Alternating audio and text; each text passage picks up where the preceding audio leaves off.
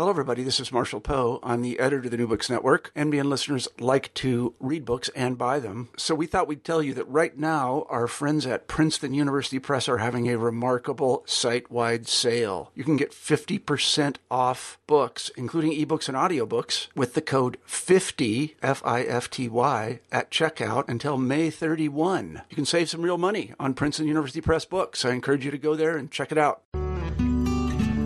Hello, and welcome to New Books in Human Rights. This is Andrew Jaya. Today I'll be speaking with historian Lawrence Wittner, a now retired professor at the State University of New York in Albany, about his memoir, Working for Peace and Justice, Memoirs of an Activist Intellectual. As its title suggests, Wittner's book is a retrospective of a life and career that has straddled between academia and social engagement. While many scholars adopt a detached perspective, Wittner has strived to integrate his research with action. He has worked at seemingly every scale, on issues ranging from U.S. foreign policy to local labor relations. He has numerous noteworthy publications to his credit, including a 3-volume study of the nuclear disarmament movement entitled The Struggle Against the Bomb. Wittner's career as a public intellectual has carried him around the globe, making him a first-hand student of and frequent participant in events of historical importance. His memoir tells that story and is available through the University of Tennessee Press. This is Andrew Jaya, and I'm speaking with Professor Lawrence Wittner, who's written a new memoir called Working for Peace and Justice, Memoirs of an Activist Intellectual. Now, to begin our discussion today, I wanted to sort of start off with a moment that you present about 2/3 of the way through your book. In fact, you've had a very conventionally successful career in one respect. You've published extensively and importantly. You've studied at fantastic universities. And yet at the same time, there's this sort of unconventional aspect of your career as well, and that is your political activism. And there's this event in Albany that you sort of seize on, in which you participated in a demonstration, you were arrested. A colleague of yours remarked on this, and you said, some people merely watch events and others participate in them. And I thought that this was a very remarkable thing for a professor of history to say. Well, I think it reflected my view that historians are very good at describing the world, and I think I did that fairly well. But it's also true that historians, as intellectuals, sometimes want to change that world, or at least have some role in it. That is, they want to not only describe history, but to make history. And throughout my career, I try to do both. I try to both describe some of the exciting events of my time, whether those were the struggles for racial justice, or the peace movement, or other dramatic campaigns. But at the same time to participate in them, because I believed in social justice and in peace and more generally creating a better world. So I somehow managed to do both. And this aspect, or this sort of dual aspect of your career, sort of first crystallized when you were an undergraduate student at the university, at Columbia University, rather, where you sort of you were both intellectually and politically awakened at the same time. Yes, I come from a mildly liberal family, but there was no political activism involved beyond voting every few years. So I'd never, and my family had never been involved in any kind of social justice or peace movement. Nonetheless, I was very struck by the Columbia College core courses I was taking, the courses that dealt with the history of Western civilization and in Western thought, with intellectual history in the humanities courses and so on.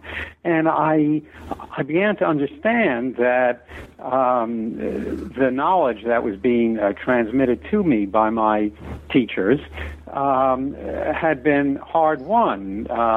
That there had been a long struggle to pull humanity out of the muck of the grim past through the use of knowledge and reason and intellectual life. And I saw a connection between intellectual life, reason on the one hand, and humanity's progress on the other. In short, I came out of that with a rather conventional Enlightenment view of the world, that through knowledge and reason, a better world could be born, and I was determined to play my part, however small a part that might be, in bringing knowledge to bear on solving social problems. And I think that sort of captures your sort of political sensibilities. You're in fact very pragmatic, or you see yourself as very pragmatic. You sort of eschew extremism in both directions. Right. I'm not especially ideological, despite that statement I made earlier about changing the world. I was never really drawn into fantasies of revolution, or for that matter, into militarist fantasies or fantasies of the invisible hand of Adam Smith, economics, and so on. I believe the world could be changed, that those changes could be accomplished through the efforts of ordinary people, and particularly with intellectuals, providing ordinary people with the knowledge they could use to improve their society and their world. Now, while an undergraduate at Columbia, you also made a very important friendship that I think carried you into some of your early political activity, and I was wondering if you could talk a bit about that. Well, I made all kinds of new friends there. It was a very stimulating environment. There were all these bright people brought together in small classes for the most part. A particular friend of mine was my freshman roommate, Mike Weinberg, and we had a fine time together, both socially and ultimately politically. We both helped to form the Columbia College chapter of the Congress of Racial Equality, and we were also both involved in taking part in peace movement demonstrations, particularly against nuclear testing, which was a hot issue in the early 1960s, as was civil rights, of course. And following your time at Columbia, you and Mike sort of swept up in the spirit of the time. I think went on this sort of rambling road trip that was also, from what I understand, quite formative. Yes. Well, we'd both read Jack Kerouac's novel On the Road, and like many young people at the time, we were fascinated by it and by the big poets and so on. So we decided sometime during our college years that we were going to go on the road too, in our case after graduation. And so we did so. We drove 13,000 miles around the country, did all sorts of things from catching fish in the Pacific to doing migrant labor in the Northwest. And unlike many other people, we also put in some time as civil rights workers in the South that summer, in the summer of 1962, in both Baton Rouge, Louisiana, and in Jackson, Mississippi. And some of the experiences, I guess we can come back and talk about this a bit later, but some of those experiences you had in the South perhaps foretold experiences you had later as a young professor. Could you maybe draw out, is there a particular event that you recall from that time in the South when you were there following your time at Columbia as an undergraduate that you thought tied in with your experience later as a young professor?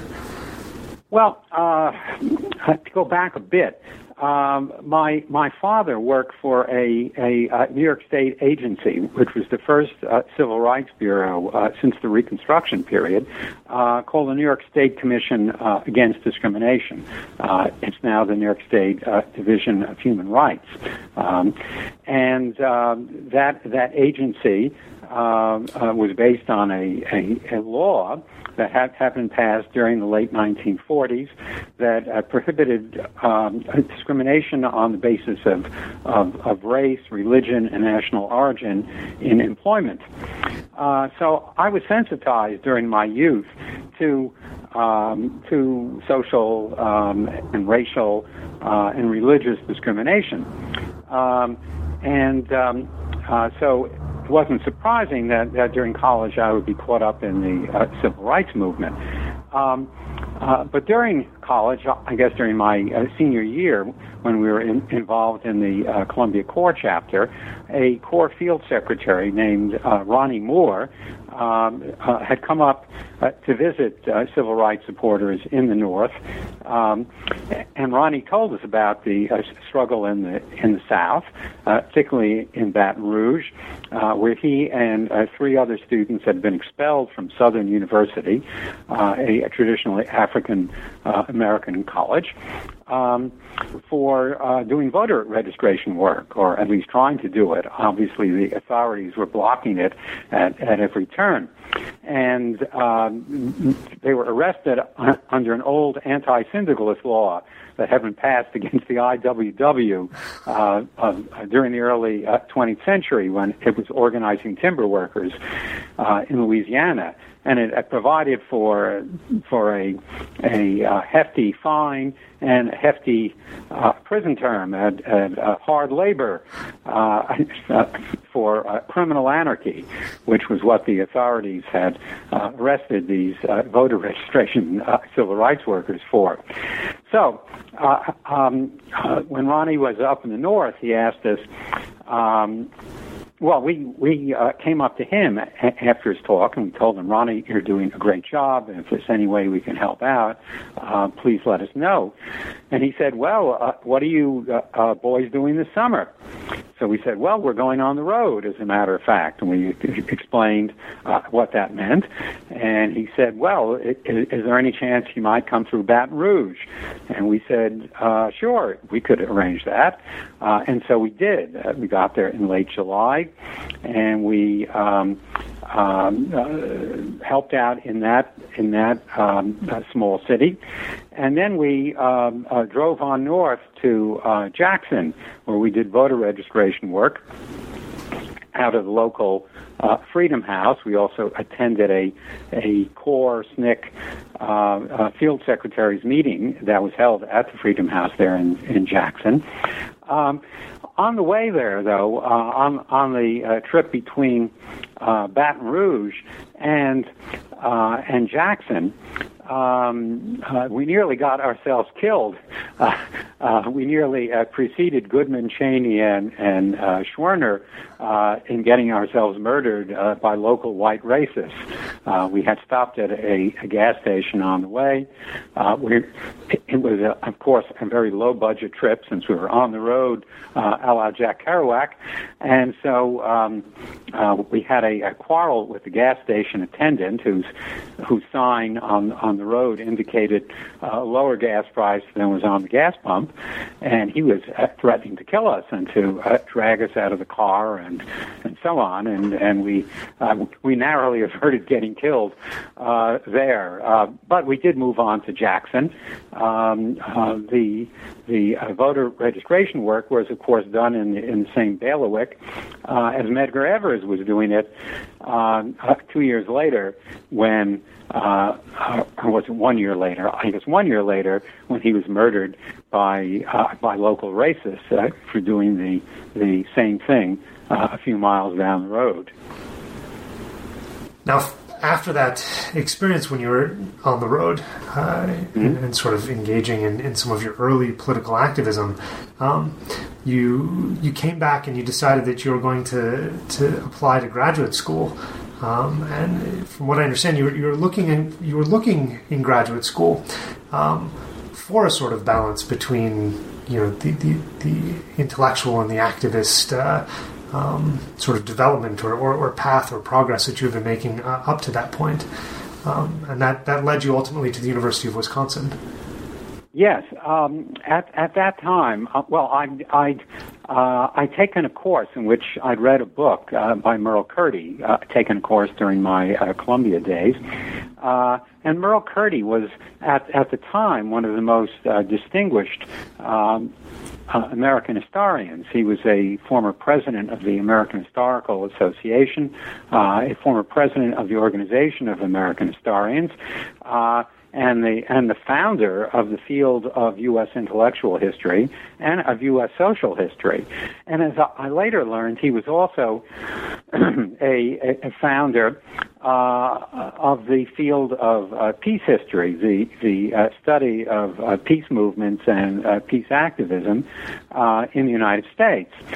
And studying with Curti, I was struck again by the connection between intellectual life, between doing cutting-edge intellectual work on the one hand, and cutting-edge social change.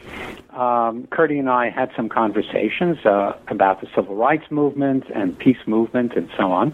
And in fact, at one point, he even mentioned that since the late 1930s, there had been no significant scholarly works that had been done on the history of the U.S. peace movement. And so I picked up that theme when later I was a doctoral student at Columbia. I'd gone back to Columbia University for my doctoral work. And I picked up that theme, and I looked around, and I realized that in terms of my doctoral dissertation, things were wide open for writing about the history of the U.S. peace movement since the 1930s. So I eventually turned to that dissertation topic. I wrote my dissertation on that subject, and that became my first book, entitled Rebels Against War. And you sort of, as a result of honing in on peace movements, becoming a historian and a scholar of peace movements, you sort of, to track back to the story that we began the discussion with, you became a sort of observer of the very same sorts of movements that you were participating in at the same time. Yes, absolutely. And in fact, I found it very exciting to be doing my dissertation work. I wasn't at all bored with it. I couldn't wait to get up in the morning, and I couldn't stop working at night, since I felt I was doing really important work. I was outlining for historians and for the general public the history of this social movement that by the mid and late 60s was out in the streets and was challenging the Vietnam War and more broadly the general direction of U.S. foreign policy. Sometimes I'd take a little break and I'd go off to a peace demonstration. At other times I was interviewing some of the leading peace movement activists in the United States, people ranging from Norman Thomas to A.J. Muste to David McReynolds and Dave Dellinger and others. And it was all very exciting and all part of a general blend of intellectual activity and movement activity. You'll often hear in graduate schools that it's important for scholars to maintain a sort of dispassionate objectivity about the subject matter of their study. Did you ever find that balance difficult? Not really. Frequently, the people that I soon met who were studying comparable things and doing comparable things, blending intellectual life and peace movement work, frequently we were criticized for not being objective. And my response to the critics and to those who have made that charge since that time is that there was no reason for us to be inaccurate in our findings or subjective. There was every reason for us to be objective because we wanted the truth out. We wanted to tell the the full story of what had happened, so as better to better understand what had happened and to transform the world. And you can't do that based on myths. You can do that based on knowledge. So like the Enlightenment thinkers who were my heroes and heroines, I believed, and I think other peace researchers believed, that by doing a good job as peace researchers, we could better train and arm, if I can use that term, the peace movement and peace-minded people to secure a more peaceful world. So I never saw a contradiction between supporting a social movement and doing a good job studying it. Just as I don't see any contradiction between being a good biologist and studying the AIDS phenomenon and trying to get rid of it. Obviously, a good biologist wouldn't falsify his or her findings, and I certainly never falsified mine. So it goes back to this kernel, this idea that essentially the way to solve social problems is to integrate knowledge with action. Absolutely. I may, in fact, be too much of a believer in the role of knowledge in assisting humanity in building a better world. But nonetheless, that's my belief, and I think underpinning most education, that belief is there as well. That is, most college teachers and teachers in the lower grades as well, I think, don't just believe that education will help students get better jobs, but rather that education will help students lead better lives. Maybe that's a good segue to begin talking about your first academic appointment at the Hampton Institute in the South. Yes. That from with the stories that you tell about that, it seems like it was sort of fraught with sort of friction with the community and with social importance as well. Yes. Well, not surprisingly, I accepted my first job at Hampton Institute, now Hampton University, a traditionally African American college in the South, and Hampton is located in Hampton, Virginia, which at that time, when I taught there, 1967-68, was a thoroughly segregated community dominated by white racism and no particular respect or love for Hampton Institute, this largely black institution in the town's midst. I was actually turned down for housing on racial grounds when I got there. My wife and I tried to rent a place, but as soon as I indicated that I was going to be teaching at Hampton Institute, suddenly we were told that the apartment we were trying to rent had been taken, and therefore there was no chance of our moving in there. Eventually, we did find housing, and we fit into the community in rather odd ways. On the one hand, we were very welcomed as white faculty at Hampton Institute, since black colleges needed all the help they could get, especially from whites in their beleaguered situation in the South. And on the other hand, of course, we were viewed as very strange ducks or as subversives by the local white society. And of course, 1967-68 was a hot time in terms of the racial justice struggle in the United States. Martin Luther King Jr. was assassinated during that year, and there were big demonstrations in Hampton that I took part in, mostly with black students, a handful of whites and thousands of black students marching through downtown Hampton. and also, of course, Martin Luther King Jr.'s Poor People's Campaign prior to his death came through Hampton, Virginia.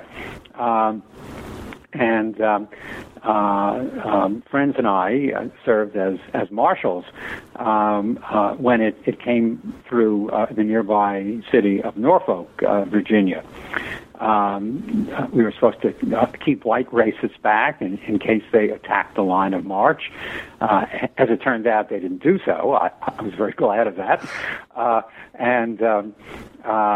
There were other ventures too. We ran a third-party campaign for the Peace and Freedom Party, which we got on the Virginia ballot. At the time, we were planning to have a third-party ticket of Martin Luther King Jr. and Benjamin Spock for president and vice president, respectively. But after King's assassination, we switched to the black comedian Dick Gregory, who was a sharp social critic, and Dr. Spock as our presidential, vice presidential ticket. And we were the only southern state to field that ticket that year. You also related this story, or just a brief anecdote about the effect you had on a particular colleague, that you encouraged this colleague at the Hampton Institute to become more politically active, and this was actually an important moment in his life. It sounds like that it impressed his family, that he had sort of transformed from someone who was sort of disengaged to someone who had become engaged. Yes, well, the odd part about the Hampton constituency was that many of the senior faculty were older African Americans. And while they certainly supported civil rights, living for years, sometimes for decades, sometimes having grown up in a segregationist, white supremacist culture, they had learned to be very cautious. They didn't often stick their necks out. They wouldn't have survived long had they done so. On the other hand, there was a whole wave of new, young white faculty like me who had just come in there that year or in the last couple of years, and they were young PhDs from Berkeley and Columbia and Harvard and Michigan and Wisconsin and so on, and they'd been involved in more dramatic, more daring struggles against the Vietnam War. They'd been involved in sit-ins against racism and so on, and they had come from outside, and now they were down in the South, and like me, they were bursting with energy and wanted to transform things. So there was a little bit of tension there, not total tension, but the older black faculty were somewhat more cautious than we were. In any case, what happened in the instance you mentioned was that one of the senior black faculty had really not been sticking his neck out very far. But we encouraged him to support King's Poor People's March, and he became one of the organizers for the campus. That is, some of the younger, more militant white faculty did so, and he agreed to do so too, finally. And later on, he thanked one of my young colleagues for pushing him in that direction. Since when he told his mother, his aging mother, about this, she was absolutely delighted and said to him that she always knew he would turn out this way. So I guess we helped to inject a little liveliness or perhaps more gumption into some of the more accommodating black faculty, although there were black faculty who were not as accommodating either, and who were in the movement barricades at that time. Following your time at the Hampton Institute, you ended up at a very, very different sort of institution, that being Vassar. and there you continued to engage in your sort of political activity, and again found friction, but a different sort of friction than I think you found at the Hampton Institute. Yes, Vassar was a very different sort of place. The tone was upper middle class to upper class. The faculty was, for the most part, pretty hidebound, and of course the whole student body and faculty were overwhelmingly white and relatively privileged.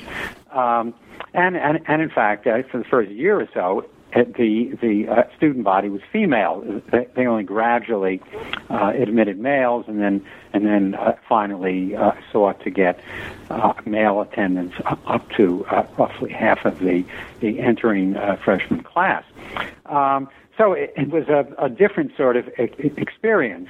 And on the one hand, Vassar seemed to be not only more genteel, but more liberal and tolerant.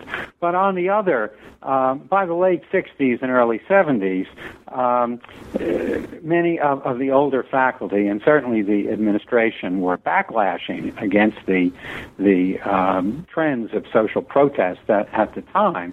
And so the younger faculty, like me, were pushing against that stodginess and that elitism.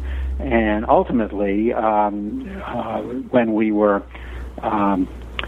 engaging in the moratorium campaigns, having faculty shut down their classes in protest against the Vietnam War, or when we supported the establishment of a Black Studies program on the campus, or other campaigns along those lines, the more conservative faculty and administration cracked down on us, and they began firing the dissident faculty, and ultimately purged a substantial portion of the dissidents, including me. Yeah, in fact, when you came up for tenure, you found your path blocked. Yes.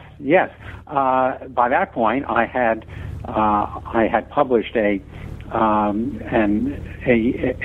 very widely praised monograph, Rebels Against War, an edited book, a slew of scholarly articles. My teaching evaluations were very good. I had a lot of students, but nonetheless, the old guard faculty were determined to get rid of me as a wave maker, and the tenured faculty, who were the only ones who could vote on me, split. The majority, who were conservatives, all voted against me, and the minority, who were liberals, voted for me.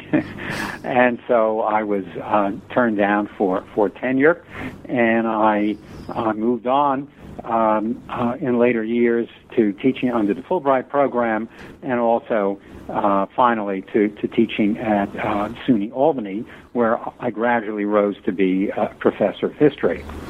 Now, this time when you were teaching under the Fulbright program, I thought sort of opened another sort of aspect to your career, which is this international dimension. And you said that when you were in Japan, something that you found sort of uncomfortable or strange was that you were sort of treated as almost a dignitary, while at the same time in the U.S. you felt sort of closed out from academic life. And I wondered if you could talk about that sort of feeling of displacement a bit. Well, I couldn't speak Japanese, for one thing, beyond a few key phrases that I learned for the occasion. I didn't know much about Japanese history, although I did know a good deal about the U.S. occupation of Japan, since I'd studied General Douglas MacArthur as one of the scholarly foci for my work. But more than that, the Vietnam War was still raging, and I was often viewed by many Japanese as a symbol of the United States, and particularly of the United States government. And I was a critic of that government, certainly when it came to the Vietnam War, and more broadly as to U.S. foreign policy at that time. And therefore, it was an uncomfortable situation for me. On the other hand,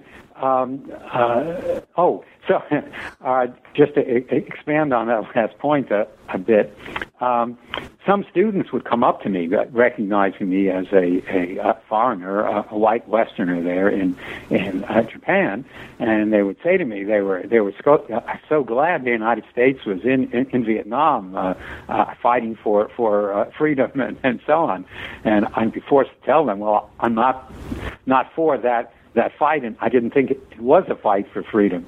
And then, on the other hand, there'd be many Japanese students who were demonstrating against the Vietnam War and against the United States' role in that war.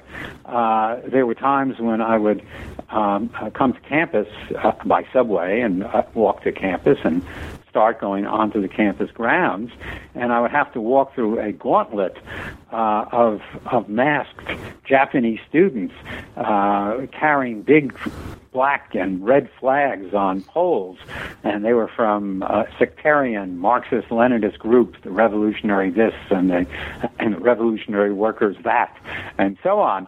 And at least superficially, they were hostile to me, and I was pretty clearly a Westerner coming onto their campus.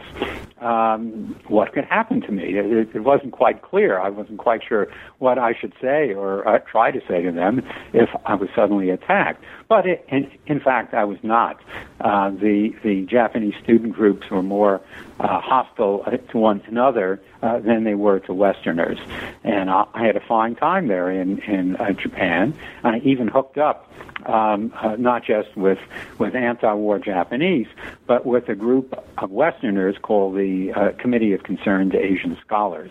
And we met with U.S. soldiers, with GIs from the carrier Midway, and talked to them in off-base coffee houses and discussed the war and discussed the need for changing U.S. foreign policy. Now, you said something which I think leads us into another discussion about your political activities when you were back in the States. Once you had found a place at SUNY Albany, you became, again, as you were everywhere, engaged in political action, and began to notice that you said that the Japanese students were sort of more hostile to one another than they were to outsiders. You also observed that many sort of issue-oriented groups in the States were sort of more wrapped up in their own infighting than they were in sort of targeting the sort of common sources, the sources of, I guess, sort of targeting the common problems that they all observed. Yeah, well, unfortunately, in my view, that is one of the problems that the left faces in the United States, and I don't just mean very small left groups, communist groups, socialist groups, and so on, but broader groups ranging from women's groups to labor groups to peace movement groups to environmental groups. They tend to focus on their own particular cause, sometimes to the exclusion of other causes. So single-issue politics can divide them. And of course, more than that, there are ideological differences. Certainly, in the socialist and communist camps, not only long-term hostilities between socialists and communists, but also even within those separate realms, there would be differences of opinion. Socialists, for example, might back a third party, or they might back working inside the Democratic Party, or they might be more anti-communist or less anti-communist, or a whole range of things that can divide them. So often, the social change forces in the United States have been divided and remain divided. I often saw my role as trying to provide a more mainstream approach. I always liked the speeches and writings of the late Michael Harrington, who said that if you really want social justice and peace, you should be on the left wing of the possible. And what he meant by that was that rather than go off with some little obscure sectarian group, you should be in there with mainstream groups, being a force there that would pull them leftward, that would give them that broader social consciousness they would need. So that I became involved in the labor movement, for example, at a time when many leftists in the United States had nothing to do with the labor movement. They viewed it as stodgy and traditional and right-wing and backlashing and so on. Well, I viewed it as a potential force for change if its consciousness of class divisions could be heightened, and if its understanding of the abuses of capitalism could be heightened. And in terms of the peace movement, too, I didn't see that movement as a movement that should be anti-American as such, or assume that the only militarism and the only crimes in the world were on the part of the United States. As a historian, I could clearly see that militarism was a worldwide phenomenon. It had gone back thousands of years, and that it should be combated. So I try to take a broader humanistic approach in these movements and to push these movements toward a sharper confrontation with those who I felt were the real foe, the militarists, the exploiters of workers, the exploiters of women, the sexists and so on, the despoilers of the environment, and hopefully draw people together into a broad social movement, or at least a number of broad social movements that could contest successfully for power. Now, despite not adhering to any particular, you're not an ideologue, you're not an extremist, you're a pragmatist. You still ended up drawing the attention, and I found this very striking. You were ended up one of the potential targets of the Unabomber because he saw you for whatever reason as sort of in opposition to his worldview.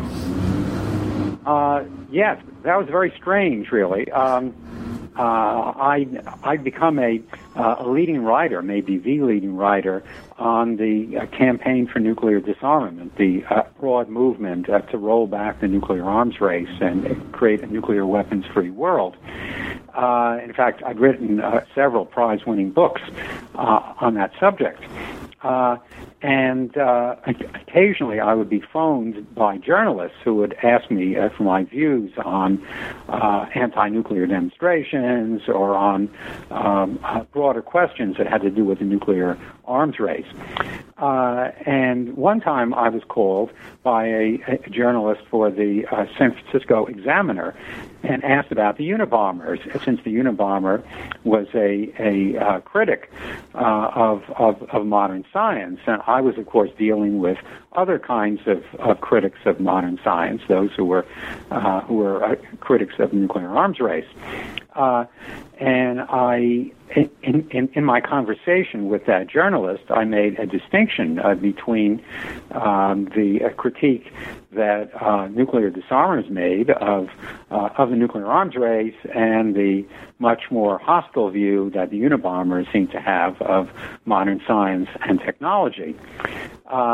Therefore, I wasn't totally surprised when after a fellow named Theodore Kaczynski was arrested as the Unabomber, the FBI contacted me and asked me, why did I think that this fellow Kaczynski, who they were pretty sure it was the Unabomber, had my name and address in his little book? And at first I didn't know, but I quickly figured it out that of course he was looking at mass media stories that would feature him, and I had been one of his critics, and therefore I was probably being targeted for a future bomb. And the FBI warned me to be on the lookout for packages that might still arrive, since he might have mailed it in the past. And I did so, but then no bomb ever reached me. Now, this is perhaps a poor transition, but I thought maybe it would be this is a good chance to talk about one of your major works, the trilogy, The Struggle Against the Bomb. Maybe you could talk about the inception of the work and how it was received at first. And it's taken a while for it to sort of be sort of taken up by the sort of academic community, but eventually it has gained quite a bit of momentum. Oh yes. Well, I began it in the midst of the great anti-nuclear campaign of the 1980s, the campaign against Reagan and Thatcher and Brezhnev and their talk of nuclear war and their nuclear arms buildups at the time.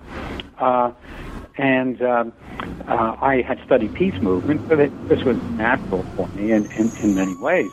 This mass movement that had turned out more people in demonstrations than any, as far as I could tell, than any previous social movement. 1 million people, for example, in New York City's Central Park in June of 1982. So I wrote on this movement, but I began it with the assumption that the movement had failed, since at that point the movement did seem to have failed. There was no progress toward rolling back the nuclear arms race, and these major figures were still snarling at one another and leading us toward nuclear war. But as I dug into the files of the various governments, the one secret files of the White House and of the National Security Council and the Secretary of State and the British Foreign Office and the Central Committee of the Communist Party of the Soviet Union, what I found was that these governments were very worried about these anti-nuclear campaigns and had trimmed their sails. They had backed off from nuclear war. And they had backed off from the nuclear arms race at key points, and indeed they soon would again. That is, Reagan and Gorbachev soon moved to talking about a nuclear-free world, a total turnabout for Reagan, certainly. And so when the books finally came out, I had some very dramatic evidence of not just the massive nature of the movement, but also its efficacy in transforming the foreign policy of the nuclear powers and in preventing non-nuclear powers from developing nuclear weapons. And in your work on this, on that trilogy, in fact, brought you back to Japan eventually. You were invited back to speak on the topic of nuclear disarmament, and while they're also engaged in some political activity as well. Yes. I've been to Japan a number of times. One of the times was to go back there in 2004 to deliver some academic lectures, including one at Hiroshima City University, where the panel of us, the lecturers, were invited to the mayor's mansion, where we were wined and dined, and we had champagne out in the garden, served by liveried waiters. But I combined that, as usual, with political activism too. So that I was asked by Gen Suiken, the Japan Congress Against Atomic and Hydrogen Bombs, to give some lectures for that anti-nuclear group, which I did. And I was also asked to come on out. Well, first I was asked to speak at a press conference there that the Japan Congress had organized, and I did so, talking to journalists from newspapers comparable to the New York Times and the Washington Post and so on. I never get interviewed by them here, but I was there. And furthermore, I was rushed from that press conference to the annual march through Hiroshima's streets by anti-nuclear demonstrators at the anniversary of the Hiroshima bombing. And I got there. Our taxi pulled up to the line of marchers, and I said, "Where do you want me to march?" And he said, "Right in front. You're going to be holding the banner." So I did go up in front, and I took my portion of the banner, and we strode through Hiroshima streets, thousands of us, with a sound truck preceding us, with police holding back the cheering crowds. It was a great day. And in fact, I think there's a very nice picture of you in the book holding that banner at the front of the parade. Yes, yeah. Now, before I think we're drawing a bit to a close, but something we haven't talked a lot about is sort of the personal side of your life. And there's a lot of personal detail in your memoir. Your family sort of has evolved and gone through some periods of transition, all the while you were advancing through your career and engaging as a political intellectual. Yes. In general, I had a fine time as a activist intellectual, but nonetheless, it definitely put strains on my family life. It put strains on my job security when I was effectively purged from academia. Although I eventually worked myself back into it in the United States,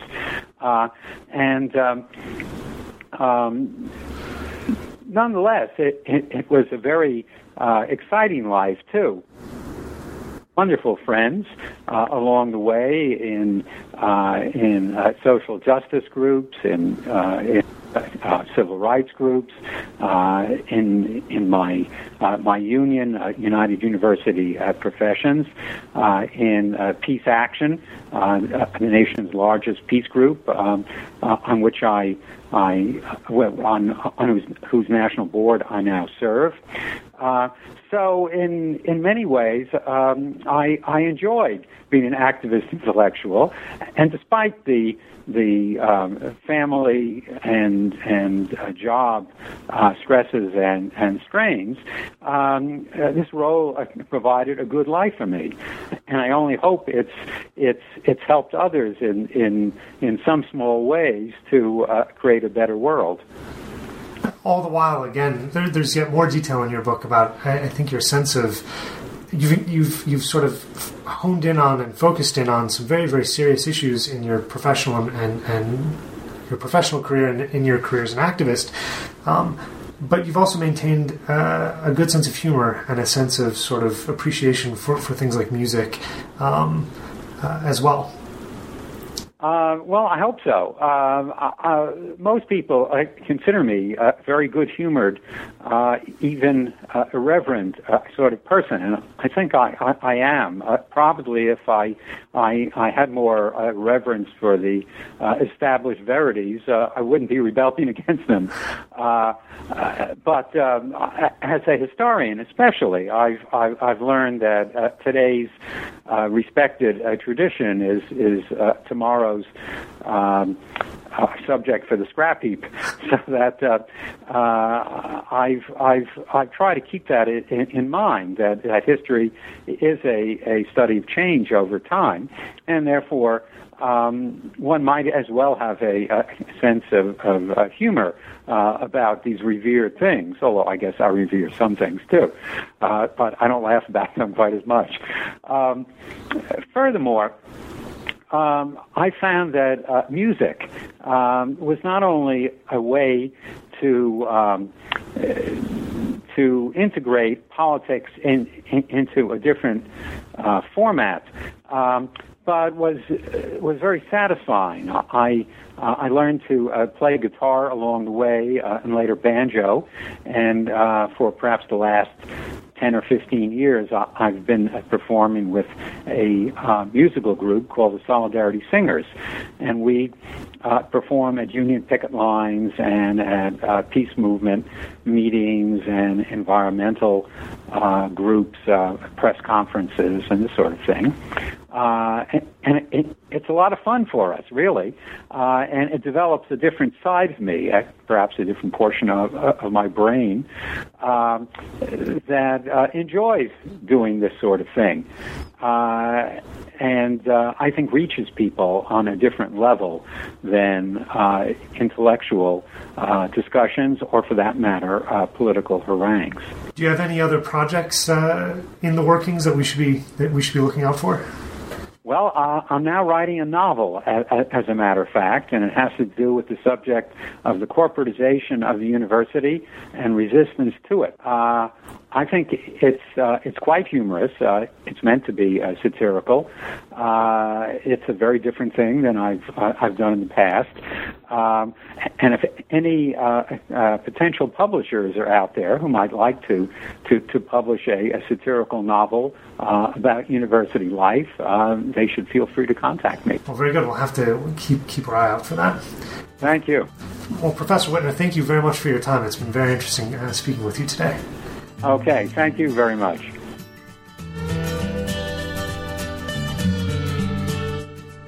This has been Andrew Zhayev for New Books in Human Rights, part of the New Books Network. I've been speaking with historian Paul Friedland about his book, Seeing Justice Done, The Age of Spectacular Capital Punishment in France. It will be available via Oxford University Press starting in July 2012. Thanks for listening.